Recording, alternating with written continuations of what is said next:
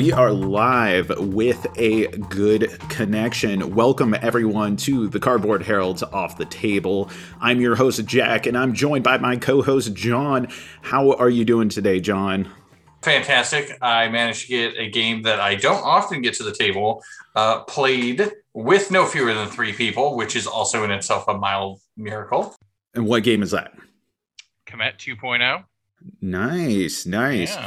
Yeah, Kemet is an excellent game, one that we got played over this weekend as well, and I was glad to see that. And it's nice to see some of the older games getting reworked into like newer games and consolidated, and kind of brings attention to like some of these elder statesmen. It's weird to say that a game that really isn't that old as like an elder statesman, but in the pace in which the hotness moves, Kemet might as well be old as dirt. But I got some games played recently. I'm interested to see some things on the horizon. I think I messaged you about this, but Agricola, speaking of old games, Agricola the new was old on hotness. Yeah, that was on sale on Amazon. I was like, you know what? I haven't played Agricola in ages. I'm going to pick that up. And part of that is related to our topic today, because here at Off the Table, we discuss things. And one of them that we talked about discussing, the focus of today, was BGG's ranking system, the top 100 specifically, but just ranking in general. And when I started paying attention to BGG and just like learning more about the wide expansive world of board games, more than just like what happens to be at the hobby shop or anything in my local store, Agricola was the shit. That was like the game that was at the top of BGG rankings. It was the number one game, and that was a big deal. And I had no idea. It was so opaque how any of that was determined when you would go into BGG's browse games and then see whatever listings were there, and all of the games were ranked by some sort of metric. And even though Agricola isn't the number one game anymore, it has been ousted, and we'll get into some of the history and everything in today's podcast. I don't know that it has become any more understandable to the general board gaming audience, or particularly helpful. People talk about it as an important thing. And certainly if you are a board game creator, if you become like the creator of a new number one board game of all time, that's an achievement. That's a milestone. But what does that mean for the gaming audience? I mean, do you pay attention to any of these stats or anything? I would assume it's about as meaningful as saying it's a New York Times best-selling author, which everybody is. Literally everybody is a New York Times best-selling author somehow, it seems like. That's hyperbolic to say that, but not by much. Like, what does that metric actually mean? So I'm here to basically be your comedic foil, to sit here and tell you why statistics don't matter, everything you know is a lie, and BGG rankings don't mean that much, other than they do have an impact on the audience. And in that they have that impact, that is where they matter. As an actual source of information, not that useful. Right.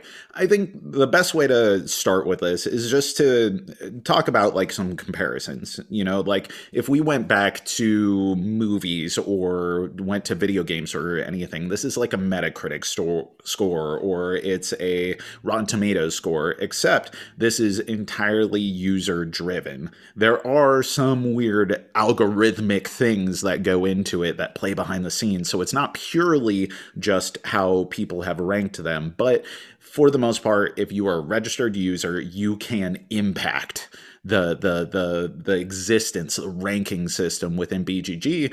Interjection. I just want to say, because you don't take breaths and neither do I. So before I forget what I'm saying, I'm doing the I have something to say eyebrow thing. No, I just want to interject real quick and say that is an interesting point that you bring up, that a Rotten Tomatoes style rating system actually divides itself into two metrics: the casual, the audience, and the critic. That's something that also is not present in BGG rankings, in that there is no distinguishing between who is rating and what their experience level is. Continue. Right, exactly. So I'm going to do something unprecedented on the show in its current form since we've been live streaming as is. And I'm going to attempt to share screen and hopefully not make this all completely fall apart. If our friends over at Midnight Board Gaming want to let us know if the live stream just goes into utter chaos, into a black hole of despair and confusion, that would be great. And if you're listening to yeah, if you're listening to this as a podcast, well, join the live streams or watch the video versions and you'll get the visual aids, but I'll try to resist entirely making it referential to these visual aids here. But a good place to start is just going over to Board Game Geek. And if you pick on any game, let's say Dune Imperium, this is a game that both you and I have played. And if you look at it, it has a score at the top. Currently, Dune Imperium is 8.4, and this is the average rating that users have rated. It says that 7.5 thousand people have rated this game, and then we can actually look at all of the different ratings that people have done, as well as additional comments that people have left if they commented upon rating the game. And then we can also see on the game's listing that there is an overall score here. So Dune Imperium, a game that just came out in 2020, is currently the 40th greatest game of all time, according to BGG's ranking system. And I think that immediately brings to mind some flaws here. I like Dune Imperium. I actually really like Dune Imperium. But if we rely upon this as the end-all be-all metric for what are the best games, then I think we're doing a great disservice to some older games, and it kind of shows that this system is inherently imperfect, that a game that has only been out for a year now is automatically ranked the 40th greatest game of all time. Can that be true? How can that be true? And through doing some research, I think I've unveiled some of the mystery here to the degree that we can. I think we also need to just address that this top one here, Nice Actions. TI4, have you lost your mind? Have you lost your mind, sir? This automatically shows the flaw with BGG ratings. In what world is this like TI4 in any way besides space? Well, it's like TI4 in the sense that it is of a Dune setting, and Dune, the original 1979 Avalon Hill game, was remade with the Twilight Imperium theme in Rex, at the Dawn of an Empire, Fall of an Empire, Rex something, End of an Empire. The Rex Empire thing, yes. So I remember that one. Exactly. So it's like that in the sense that it, I don't know, tangentially has a related theme. We'll allow Kevin Bacon will somehow be related at some point, 6 steps from now. Exactly. Well, Kevin Bacon is a space lion, so in that way, it's like TI4. Absolutely. So, going back to the beginning of this mess, like, what is this ranking? We just took a look at Dune Imperium here. So BGG was founded in 2000. And yes, we're looking at my PowerPoint presentation here, my notes, my Google Doc. Couldn't even give me a slide? Yeah, exactly. I could have put this together more, but hey, we're on the fly here. This is live streaming on YouTube. We can get over this. All right, so BGG was founded in 2000, and as early as 2001, there was some sort of ranking system. And even as early as 2001, there were already people who were going, what the hell is this ranking system? And continually, you can find footprints on BGG that still exist that show that there have been revisions to how games have been ranked. Now, the rating system itself, us, the users, how we interact with it, that's an important piece to understand because that relates to the rankings. So I found it interesting the first time I went to rate a game, which I don't rate many games on BGG, but I think a lot of people go ahead and rate games without really thinking about what the metric that BGG wants to capture is, because it's not so much a ranking of like what you think is the artistic merit or the creative quality of a game. It's a desire to play. A 10 is outstanding. You always want to play it and expect that it will never change. A 1 defies description of a game. You won't catch me dead playing this. Clearly, it's broken. And everything in between is gradient, shades of the desire to play this game. So if you rate something a 10, if you are holding true to the definitions that BGG has set up, you're not saying that this is the Citizen Kane of board gaming. This is you saying, I want to play this game more than any other game. And if you're... Which you've already failed. Okay, so this is me poking hole number 1. Right. Hole number 1 to poke here. God. Poke some Phrasing. holes. So... poke some holes in me, John. So the problem number 1 is you have not enough transparency involved in how people are even being asked to rate a thing. So how can you have an accurate result when I could be rating based on the Citizen Kane aspect of it? Was it a masterpiece of a game? Whether or not I'll ever play it again. I may not want to play that heavy of a game again, but I may recognize the inherent superiority or impressiveness of such a game. On the other hand, you may be actually following what BGG thinks you should be doing and rating it based on how much you want to play. Second problem, that changes over time. How does the rating evolve? Right. Hit me with it. What do you got for that? Because the game that I rated at 10 last year, in 2 years may not be a 10 in terms of the hotness rating, is how much I want to play it. And if that holds true and I don't go back and change it, is that any more of an accurate rating at this point? Right. And that's actually one of my questions that I have about the methodology of the system itself, because BGG is a private company. They don't have to disclose all of the little woodworking that goes behind the scenes into making all this function. To a degree, they have revealed what some of these rankings are, or rather like how they do these rankings, but they haven't fully given the algorithm that makes up the existing rankings and how much it takes into consideration everything that's out there. So what we do know, what we can discern from the existing system, is that they have disclosed that in order to be eligible for a ranking, at least as of the last time that they've updated this, or that I could find that they updated this, you need to have at least 30 ratings on a game. And games come in at a 5.5 initially because they seed a game with 100 votes of a 5.5 that are dummy votes. These are not users rating a game. They are just a system in place in order to weight things towards the center. So that way, if someone has 30 votes of a 10, that doesn't automatically make them the greatest game of all time. That brings up the ranking. And then some other factors go into it, which is the stuff that they haven't disclosed, but that's kind of the general gist of what they do. Now, I wonder about entropy when it comes to this. Like, is there a system over time where a game will gradually decrease its rating if people aren't consistently rating it higher? The games like, for instance, Agricola or Tigris and Euphrates or something like that, they're not the new hotness anymore. And maybe thousands of people rated them 10 out of 10 at one point.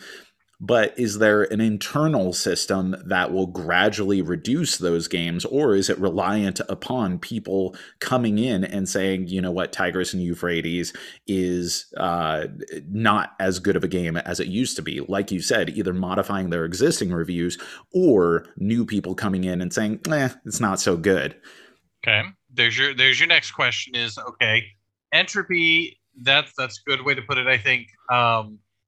If more people are rating it more recently, then you would expect it to stay higher. And if people haven't rated it in a while, do their opinions change? I don't know how you would measure that anyway, because unless you're getting the same people to come back, you're not measuring that aspect of it. Right. And staying power is a big metric of a game. in a lot of ways. So again, I think it does call it a question. Like, okay, I can't use this as the the Citizen Kane aspect of a game. I'm going to rate it as how much people want to play it today. So maybe the fact that it doesn't have recent rating just means that there are better games now, or maybe it just doesn't have the exposure. What does that statistic really tell us? Sure. I mean, is Agricola getting a lot of advertisements the way the latest Kickstarter is? Yeah, well, what I think about it is like, we're continually growing as a hobby. There are far more people playing tabletop games now than there were when Puerto Rico or Tigris and Euphrates were the kings on the market, right? So there's going to be a higher critical mass of people voting now. And so, of course, those older games aren't necessarily going to be competing with those newer ratings for the hot games that people are coming in as like the gateways or the things that they became really passionate about as they come into the hobby now. But at the same time, let's say that we had a stagnant population of board gamers and there was a game. We'll take Gloomhaven, for example, because Gloomhaven is the current number one. That's the big dog out there. And if we said that Gloomhaven got a gajillion reviews, in fact, I can go ahead and go over to Gloomhaven. Exactly how many gajillion? Yeah, Gloomhaven has had, as I bring it up, 45,000 ratings of Gloomhaven. What if no other game gets 45,000 ratings? Does that mean that Gloomhaven will persistently be the greatest game of all time according to this ranking system? And that's where my question of entropy comes into play. Sure, there could be a better stat reviews, 40,000 people rating a game 10 as opposed to 45,000 people rating it a 9 may end up with a better system in play. But for the most part, if you don't have a growing audience, I don't think that this Gloomhaven will get toppled, if that makes sense. You know what I mean? Yeah, and that also begs the question too, like, how do you weight God, I don't want to be making too many flaws here, but a couple of things come to mind. How do you weight the fact that BGG itself wasn't that great in 2001? Kind of hard to use, and it's gotten better over time. So even just the accessibility of the website may increase the number of people rating and reviewing the games that are on the website. You may have missed a bunch of Agricola players who the ship's already sailed. They're not inclined to go out there and do that for whatever reason. It's not in their mind. So another one of the things that they do in order to stabilize games, and another one of the opaque things that they don't specifically elaborate on, is that even though they say that a game would, as soon as it's available to be ranked, is seeded with these 100 votes of 5.5, apparently more dummy votes of 5.5 are added as more rankings are given to a game. At what rate they're added, or like how frequently they're added, I don't know. And that would be really interesting to talk to someone at Board Game Geek about if they were willing to reveal it. But there are so many people asking for this information that I don't know that it's going to be revealed at this point. And if someone listening to this or watching this has additional information that goes beyond the research that I've done so far, I would love to see it. This is a complete rabbit hole that you can fall down. But I think the problem with it is that this is the most ubiquitous system that we have out there. BGG is the place where all things ebb and flow board gaming. There are other sites. There's Reddit's R Board Games. There's Shut Up and Sit Down's forums. There's our Discord channel, where there's plenty of Discord going on at the Cardboard Herald about all sorts of things. But I don't think that there are many other hobbies where the center of the hobby itself is so closely tied to one individual site in the way that Board Game Geek is the center of all things board games. So this rating system is super important and has a huge impact on the marketing of games, the visibility of games, and yet we still don't know everything that there is to know about how it all shakes out, which I find super fascinating. Well, and the other thing to look at here is why, I'm kind of curious when we are okay. Let me step back and finish my sentence from the start here.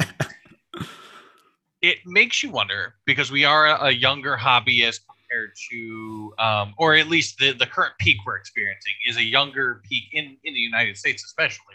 Maybe not as much in Europe, and maybe there's some of this over there.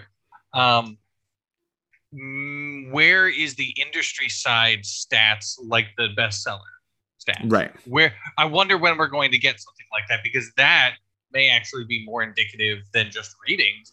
Is sales.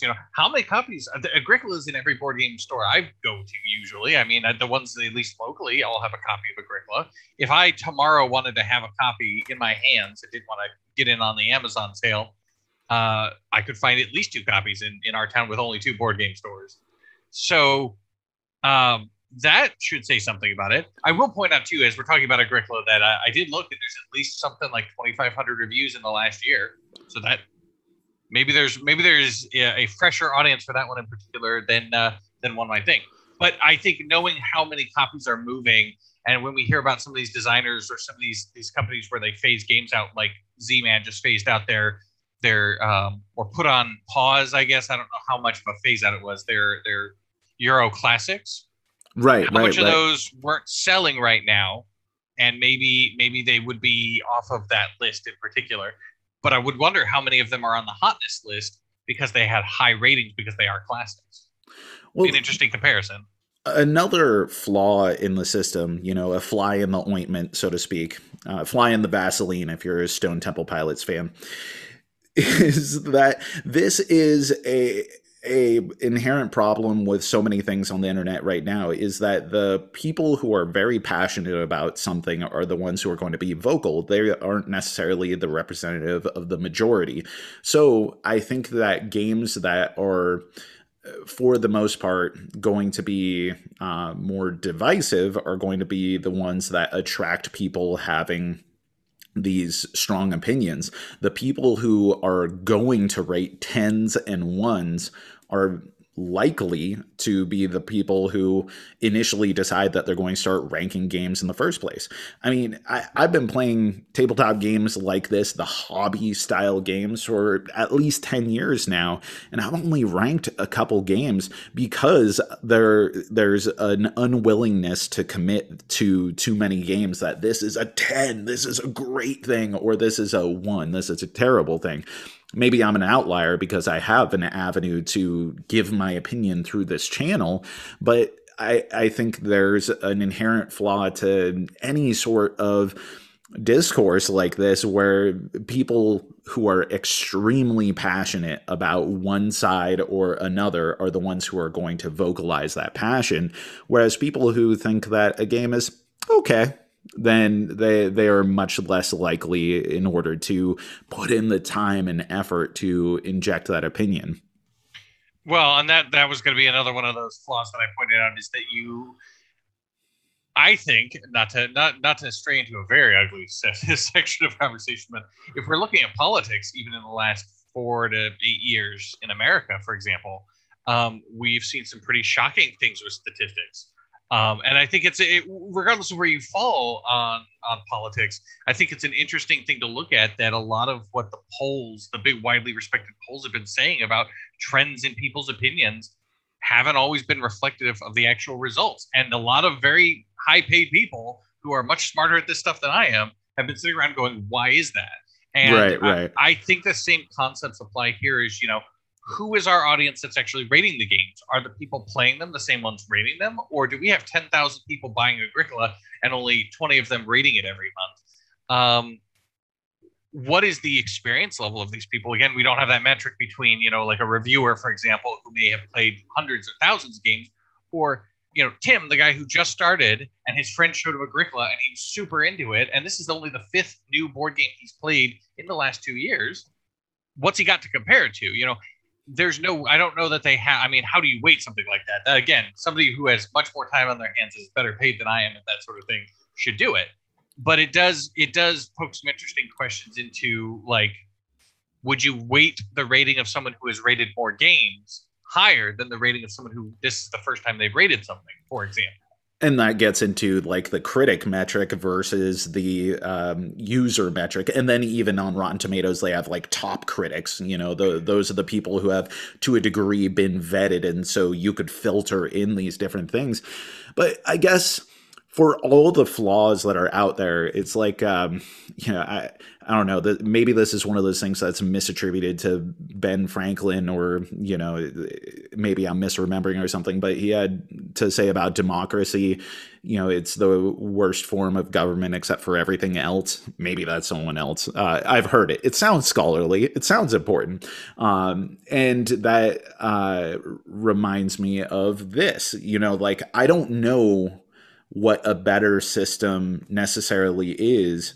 I know that there's been endeavors in order to improve this system, but as far as like making something that everything is allowed to be rated on the same metric, flaws and all, it still does come out with some pretty consistent analysis of what some of the great games out there are. You know what I mean? Like the top 100, maybe it's not what you and I would rank as the top 100 games, but there is definitely like a reason for the games that tend to filter to the top.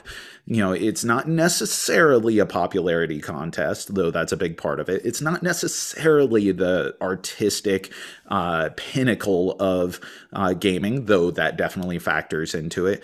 And it's not necessarily how a game has been marketed, though that also factors into it. You see all the time there's, encouragement by publishers in order to rank games and even incentivizing. I've seen like Kickstarter social rewards. We're going to unlock the next unlock as part of this Kickstarter if we get to X on putting the information out on Twitter or on Facebook, and then rate something on BGG. If you do a good job at marketing your game, you're going to get more exposure, more people coming in, and more people ranking it, sometimes even before playing it, which sucks. Right. Though I do know that BGG does make an effort to do a degree of moderation and removing fraudulent votes. Like if all of a sudden they see one IP address has voted 100 times or something, they do have a way of removing all of those in favor of what appears to be more legitimate votes. But it is a flawed system. But for all of that, we still have a pretty great list of games. And that's something that I wanted to acknowledge as part of this discussion, is that, when I look at the historic number one games, we have some bangers there. They may not be the games that you or I would rank, but that's a damn good list. And I wanted to go through the history of that. I did want to give you a chance to poke any more holes in me here, John, before I move on to the next topic. I'm a bit of a stat search, so I'll point out a couple things. One, they do have standard deviation built into the ratings too, where you can actually see what that is. I think that's an interesting feature just to see a little. And of course, again, it's pretty opaque. That's about all that you can see. But that gives you a good idea if it was a love it or hate it title. A low standard deviation on a rating system like that tells you that, if it's an 8, most people were saying it was an 8 or 6 or 7 or 9, somewhere in there. There weren't a lot of 1s and 2s where people were just completely turned off. So that's interesting. And I think, honestly, you're right about one thing is it has value. It doesn't, me saying that it's flawed doesn't mean it doesn't have value. It does have value because it does mean, in a social media sense, that people were engaging with these games clearly at some point, whether recently, not recently, whatever the metric that they're using to modulate these votes, if any, or apply entropy to it. Somebody thought that these were 10s or 9s or 8s or whatever the score is that gets them up on that billboard. And so if someone told me what the number one song in 1985 was, it still might actually be a good song, even though it won't be on any charts today. If something is on this list, then it probably had a reason for being there at some point, one way or the other. So I think there's value there, and that it does connect to interest levels. If you were getting really deep dive nerdy about it, you wanted to actually apply some sort of statistical analysis, that's where I think it starts to fall apart, as most statistical analysis does, because people want one answer. What is number one? What is number two? And there is no answer. It's like asking me what my favorite game in my collection is. Depends on what type of rater is rating it. It depends on, do you rate better by more recent ratings or by all ratings lifetime? Does the standard deviation factor in? If it's a love it or hate it title, does that rate higher? So all of those little nuances are what I think makes it not a good metric if you're really looking for statistics. If you're most people, you're just looking to see what's hot, I think it's perfectly fine for that kind of thing. And I agree. We're about to go into just how susceptible we have been to this list, whether we've been looking at it or not. So did you want to kick it off with giving me that number? I know you've been looking it up.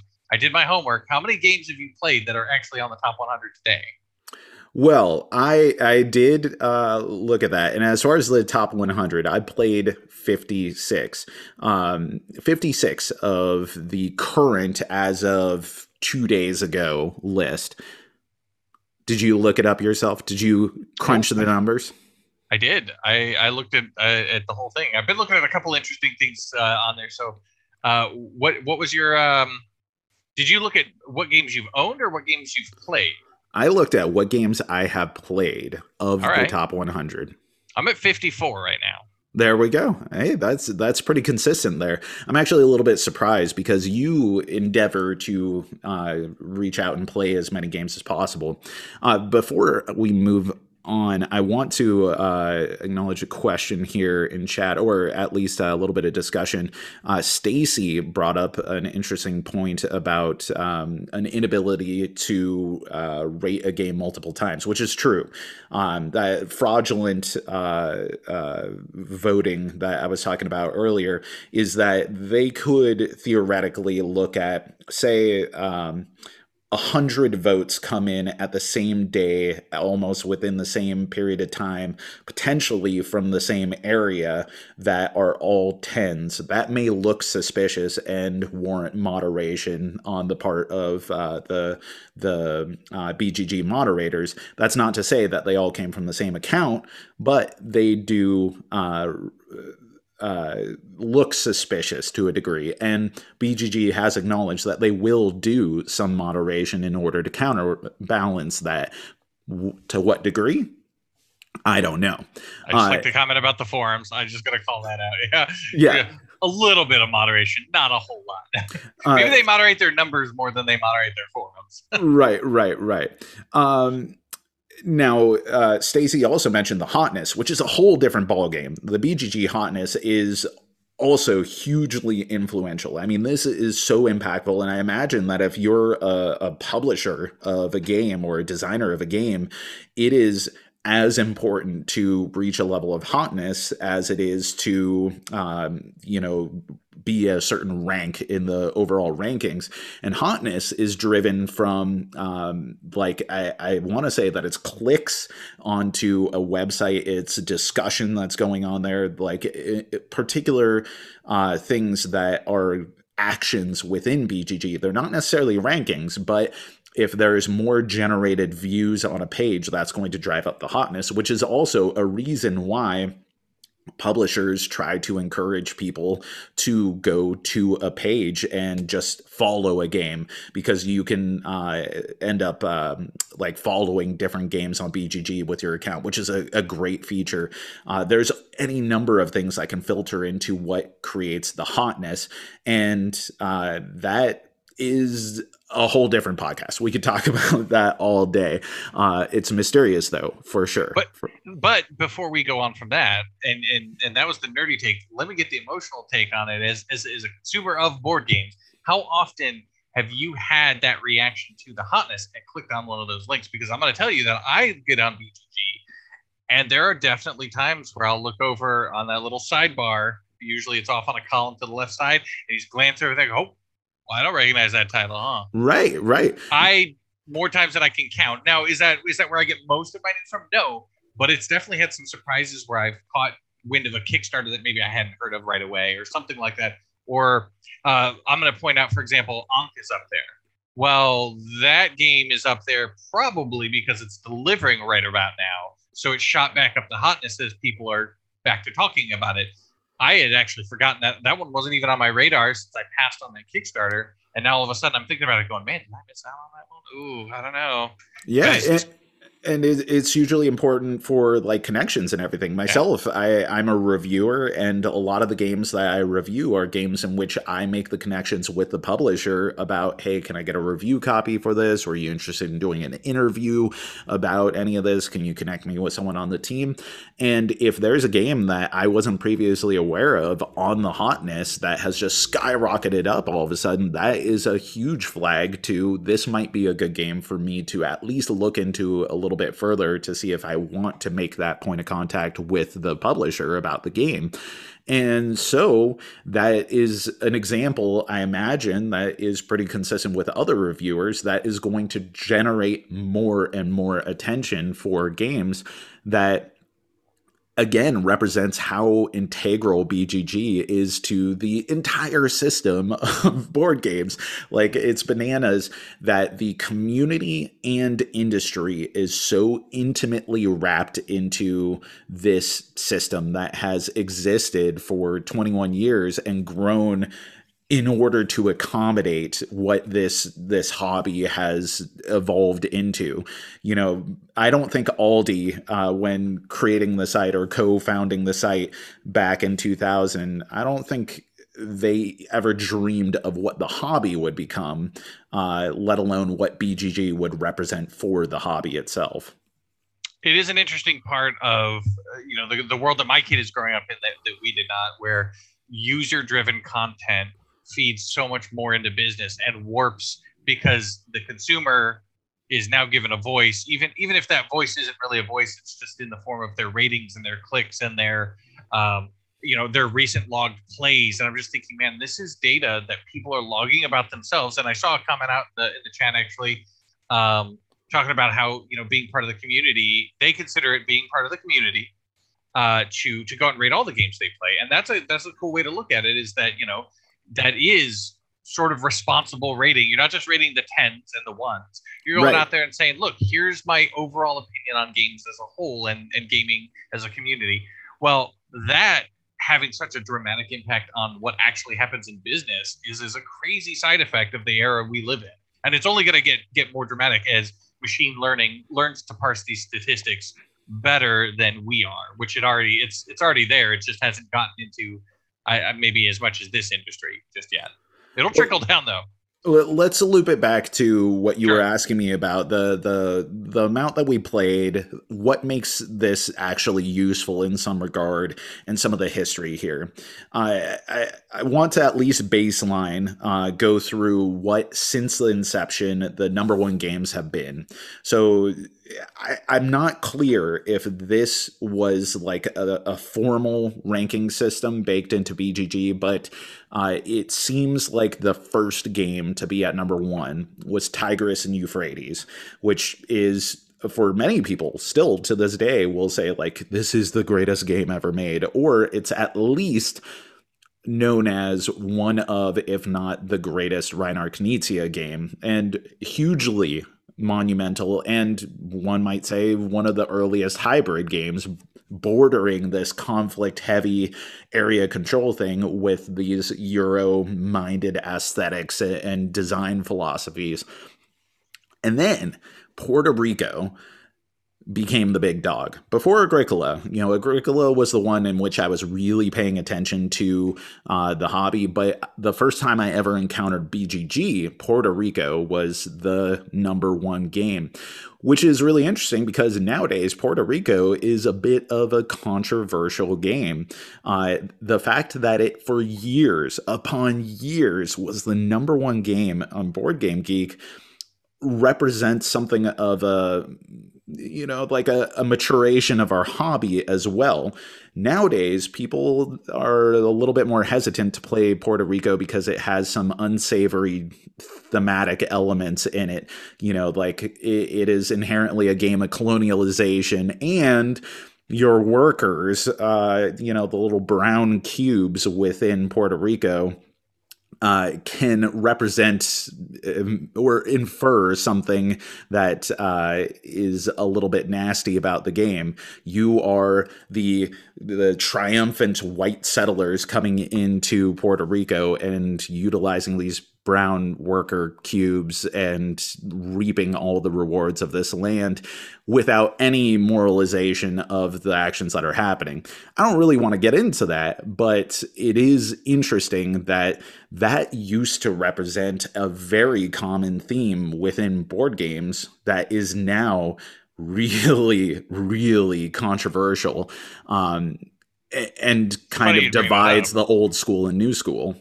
Yeah, it's funny you'd bring that up because Reddit had a pretty active discussion about that just recently that I was kind of observing. And it's one of those areas that you really don't want to get into because that's not the focus here. But it's the thing to take away here is it is important to a lot of people.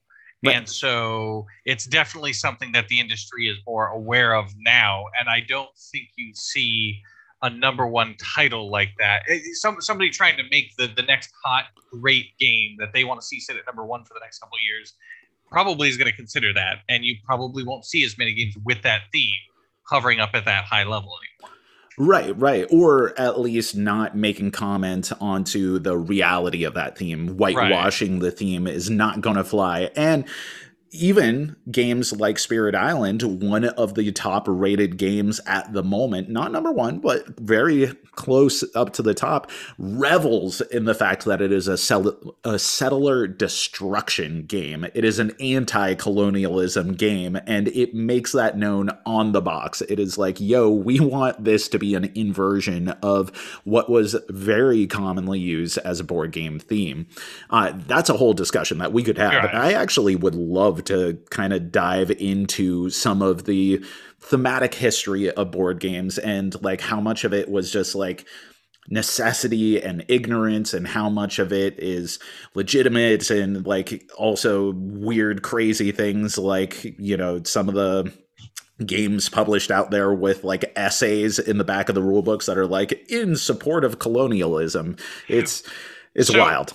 I think that one falls under a good next time too, because I was thinking that our next topic really needs to be just, why does theme matter or does theme matter? Because there's a lot of interesting places to go with that too. And a lot of strong opinions about it, whether it matters, whether it's irrelevant, whether a game that's abstract, it's just as good as one that's heavily drenched in theme.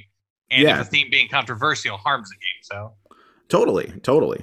And then moving on from there, Agricola unseeded Puerto Rico. And this is where I come in as far as being very interested in participating in Board Game Geek. This is the time in which I was doing our board games a lot. And, I hadn't started the Cardboard Herald yet, but this is around the time in which you and I were becoming most passionate about board games. We had played them beforehand. We certainly have a long history of gaming and tabletop gaming, but this is when we were starting to get into hobby games. And I began participating to some degree on BGG, and that's when Agricola was top dog. And to this day, this is still a beloved game. It doesn't have the stink of Puerto Rico. And it definitely has been toppled and iterated on in many regards, even by Uwe Rosenberg, the designer himself, coming out with successive games that people say are improving upon the systems, the foundations laid by Agricola. But to me, Agricola was the beginning of the modern era of this hobby, and where we are now, and the more frequent struggle over the top space. And that's when we get into Twilight Struggle, took over Agricola, and then lo and behold, a massive shift in our hobby. Pandemic Legacy Season 1 completely turned everything over and became the number one game. And now we are at Gloomhaven, which kind of blows me away that Gloomhaven, this monstrously expensive, very heavyweight game compared to what I would think the general board game audience would necessarily be interested in, has had this immense mainstream appeal. They talk about Gloomhaven on things like Kotaku and on Polygon and non-board game specific websites. It has penetrated the mainstream in a way that I never thought possible. And it is now the #1 rated game on Board Game Geek.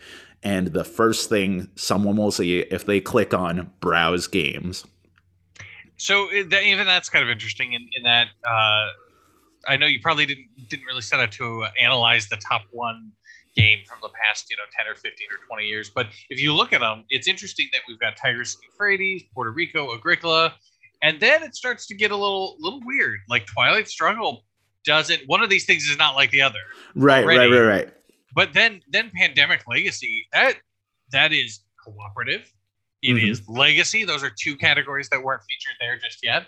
And then out of nowhere, so the bottom two to me are the wildest two on the list. Gloomhaven and Pandemic Legacy is such a wild departure from the other systems of gaming, and so I don't think it's just theme. I think you're seeing the exploration of different mechanics, and not just mechanics. Isn't like, oh well, this is card drafting and this is card tableau building. I mean, actual styles of game.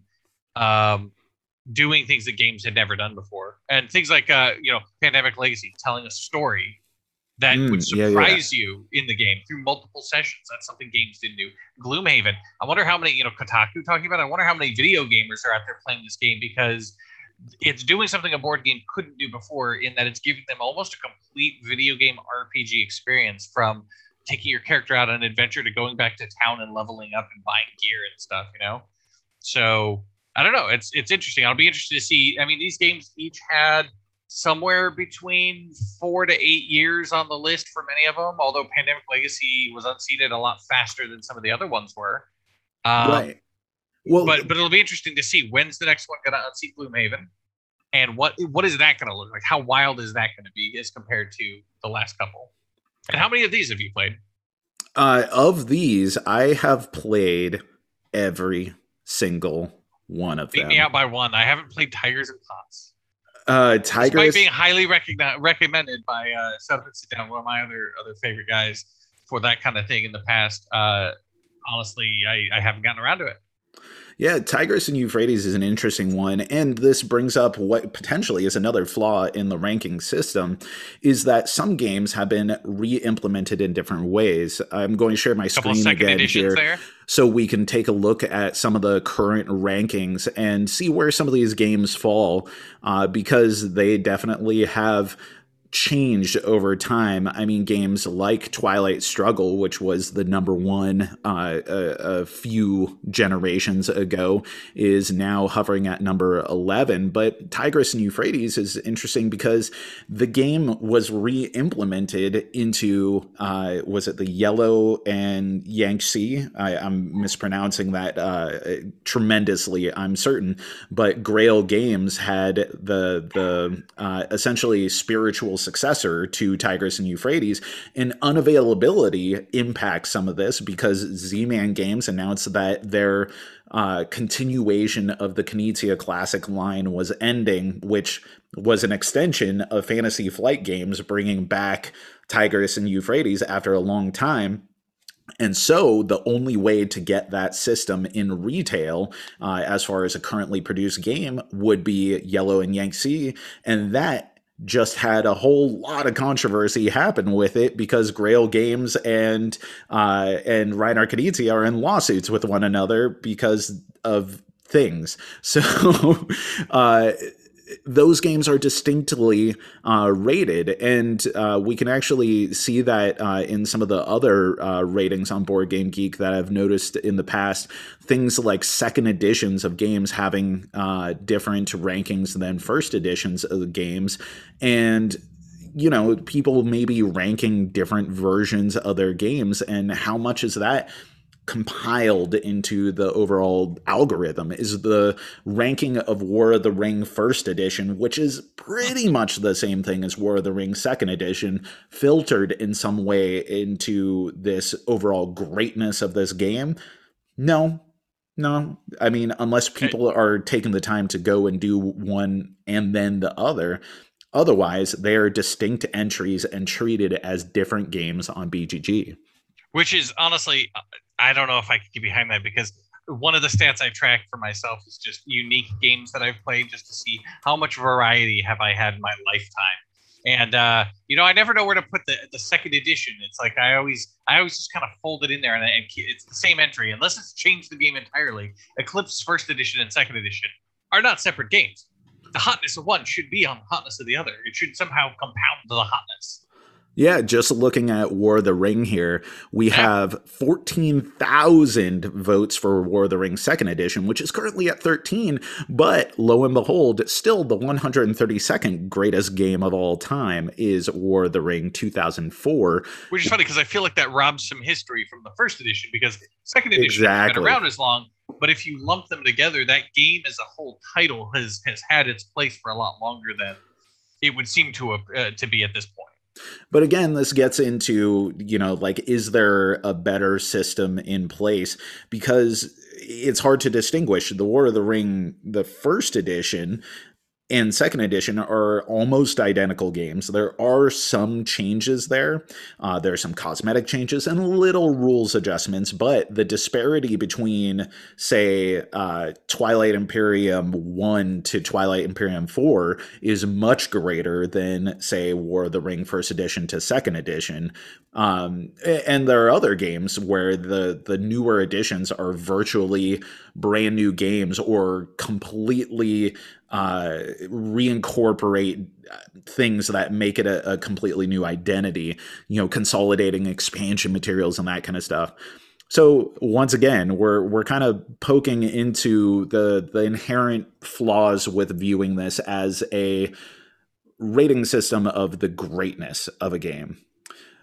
Yeah, so I know you wanted to, you had kind of an odd choice for what game you were surprised that wasn't in there.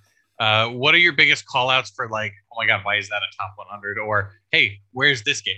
Right. Okay, so my most surprising game of what was in the top 100, I don't know. Like, this is me being flippant here. I don't like Nemesis. I think I don't think that's a very good game. I had a little bit of fun the first time that I played it, and like I won, but yeah, it's not an experience that I care to have again. But I'm not here to trash talk games. I'm just kind of surprised that if I look at Nemesis, that somehow it has beaten out some of what I would consider the greatest games of all time. Also, I can't spell as I'm typing here. Okay. I think the best thing I can say is no one's trash talking. It's just like, if you were a big fan of the Marvel movies, for example, and you were to rate, the top 5, and someone were to be like, well, here's my top 5, and number 1 is Thor 2. And you'd be like, did you run out of other movies how is that one in? I mean, it's not. Right. Yeah. So it's, it's not to say that it's, the fans of Nemesis should not revolt in the streets at this point. However, I agree that out of all the games out there that could be in the top 100 of someone's metric, whatever that metric is, Nemesis seems like an odd choice. I mean, it's a more recent one, but I feel like there's more interesting games that implement a system like that. Where's Descent? Second edition Descent is hugely beloved. I see Star Wars Imperial Assault, which I think is well placed up there. But I'm shocked that even with the third edition, like, the interest in Descent hasn't. I mean, it seems like everything I see on Facebook on the third edition is a lot of people going, yeah, hey, that's great, Fantasy Flight, third edition, blah, blah, blah. I mean, not third edition, Journey's into whatever, but hey, can you reprint second edition, please? Because I can't find this expansion. So as popular as it seems to be, I'm shocked that Nemesis, which is kind of a, oddball implementation of that type of game, it's just weird to see it up there, I guess. Right. And I think the game that was most surprising for me, and it came to mind because we played it just the other day, was Kemet. And this is another situation in which Kemet and Kemet Blood and Sand are distinct listings. And Stacy, again, makes a comment here about viticulture and how viticulture Essential Edition, which is a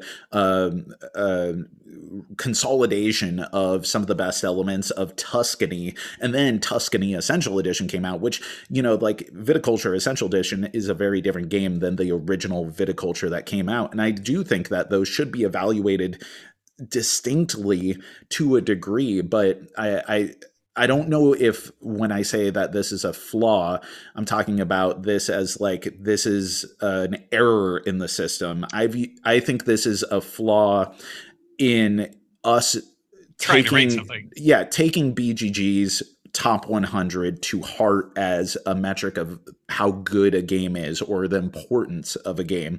And I think like everything else, that's just an encouragement to go and use a degree of forethought in how you apply this information, which is how I want to end it.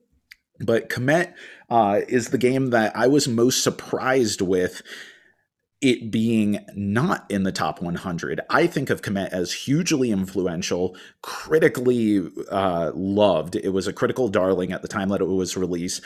Obviously a beloved game to an audience, so much so that the re-release, the Blood and Sand, was an immensely popular Kickstarter that was very successful. And if I were to think of what are some of the games that bridge modern sensibilities and old school, like area control, combat heavy games, throw Twilight Struggle out the door. Kemet deserves to be up there. And the fact that Nemesis is number 21 on this ranking and Kemet is 110 or something like that, that to me is a crime. And I guess, I can see where all of these other games come in there. I can see why people are so passionate about Food Chain Magnate. I'm a huge fan of Wingspan. I want to play Wingspan a ton. I don't know that I would rank it within the list where it is in the greatest games of all time. But at the same time, I can see why people are passionate about it. Nemesis, I'm surprised that Kemet wasn't at least in the top 100 somewhere. Were there any, you mentioned Descent, were there any surprises about inclusions or omissions to you? I think Descent was kind of a surprising one, just because it does seem like one, with the release of a new, not a third edition, whatever. I'm surprised that it isn't more popular. I was surprised maybe to not see some of the other titles out there that, to me, I don't know if it's just my personal sphere. And there's some discussion in the chat about who's the community on BGG, and I think that's an interesting question. Who are the people on BGG? They're the people who want to participate in board gaming as a broader community, but maybe not the same thing as the gang that I sit down at the table with. I'm a fairly insular person when it comes to that sort of thing. I observe a lot of what's out there in the community, but I haven't participated in the forums extensively. I'm more active in Reddit, for example, but definitely not where the stats are being made. And so I'm surprised to see things like Chaos in the Old World. Seems like, especially being an unavailable title, maybe that's why it dropped off, but I would have rated that pretty highly. But I do see Blood Rage, so I guess that's fair. All three of the major Matago titles that I really like, Inish, Cyclades, and Kemet, I'm surprised not one of them made it up there, despite all three being very well reviewed. And well reviewed, and also like those are multiple expansions, touchstones. I don't think that that many people in the hobby are ignorant to the existence of them. They're still discussed fairly regularly. They're included in top 10 lists and that kind of stuff. And do you compare that with some older games like, say the Castles of Burgundy or, Seven Wonders or something like that, Orleans, Orleans is a surprising inclusion here, not because I think it's a bad game. I like the game. I played the game, but it's not a game that, I would expect to have been so high. And I think that can get into a lot of the things that we've discussed up to this point of popularity. The hotness can play into this, encouragement on the part of publishers, reprints of certain games. There are a lot of things that go into why a game might be higher or not, even if we know inherently some games are maybe respected more within the hobby. But I guess what I want to end this with, what would your advice be if someone was like, hey, I want to know what some of the best games of all time are, and I noticed that there's a list on Board Game Geek here. I don't know. I typed in board games. I heard about this Gloomhaven thing, and I typed in Gloomhaven board game, and it brought me to this Board Game Geek thing.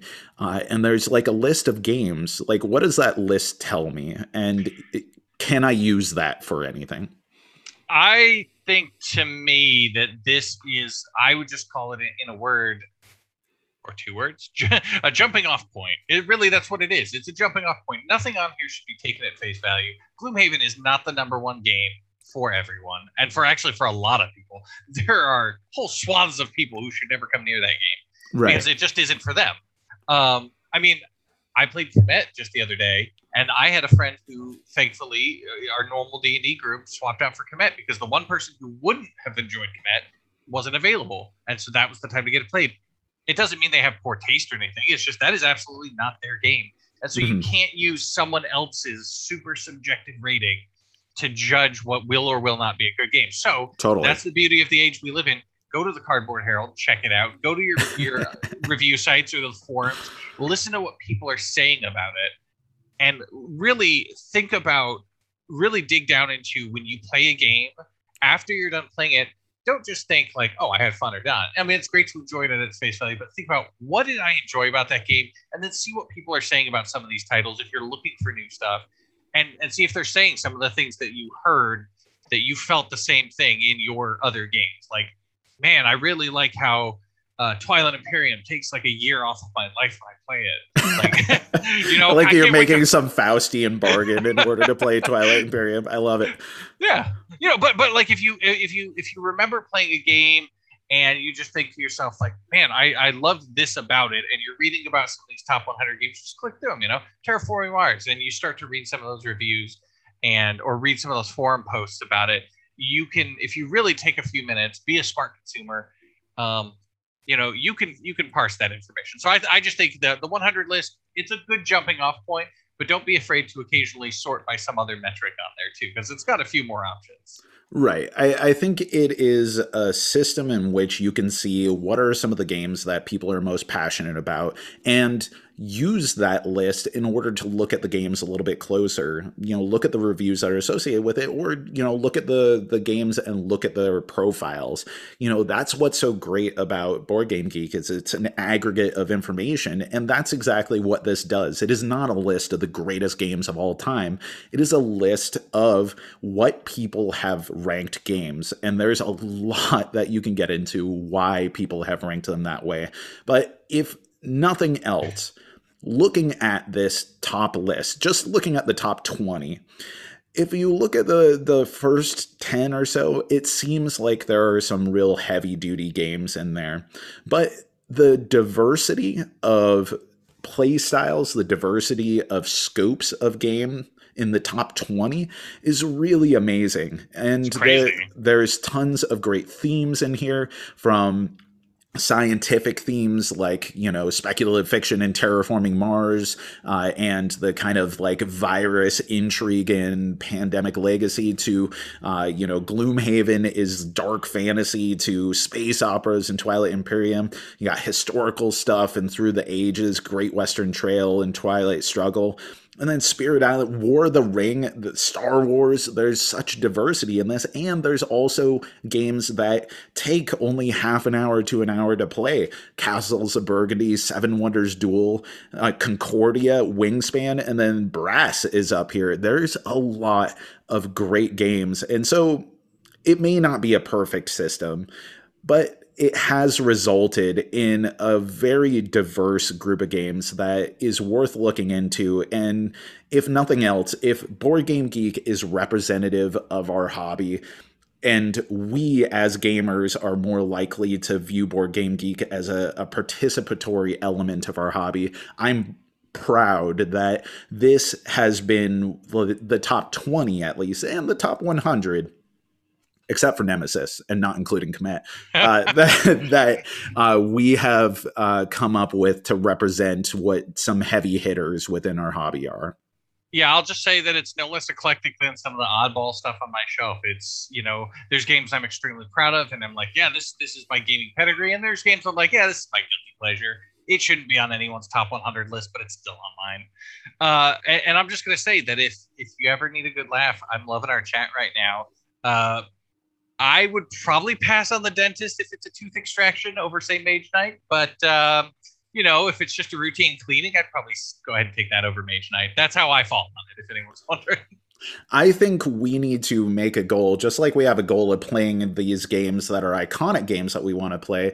I think there should be an endeavor to play more of the top 100 just to see what people are getting the most out of these. Why are people most passionate about these? And I think that's something that we as gamers should do in general, is not just pay attention to the modern hotness, but also look at what are some of the highest rated games of all time. Get that Tigris and Euphrates to the table, and Agricola, and even Twilight Imperium 4, or any of these. Broaden our horizons. I see it as a tool of what are the things that are gaps in my knowledge. Clearly, people care about some of these games, and if I've only played 56 of them, that means 44. I need to get to the table. That means you're beating John, and I need to play more of those too. Exactly. So that's is that our 2021 commitment there is we're going to pick 5 each and knock them out off the top 10? That sounds like a perfect goal, and we'll have to revisit it.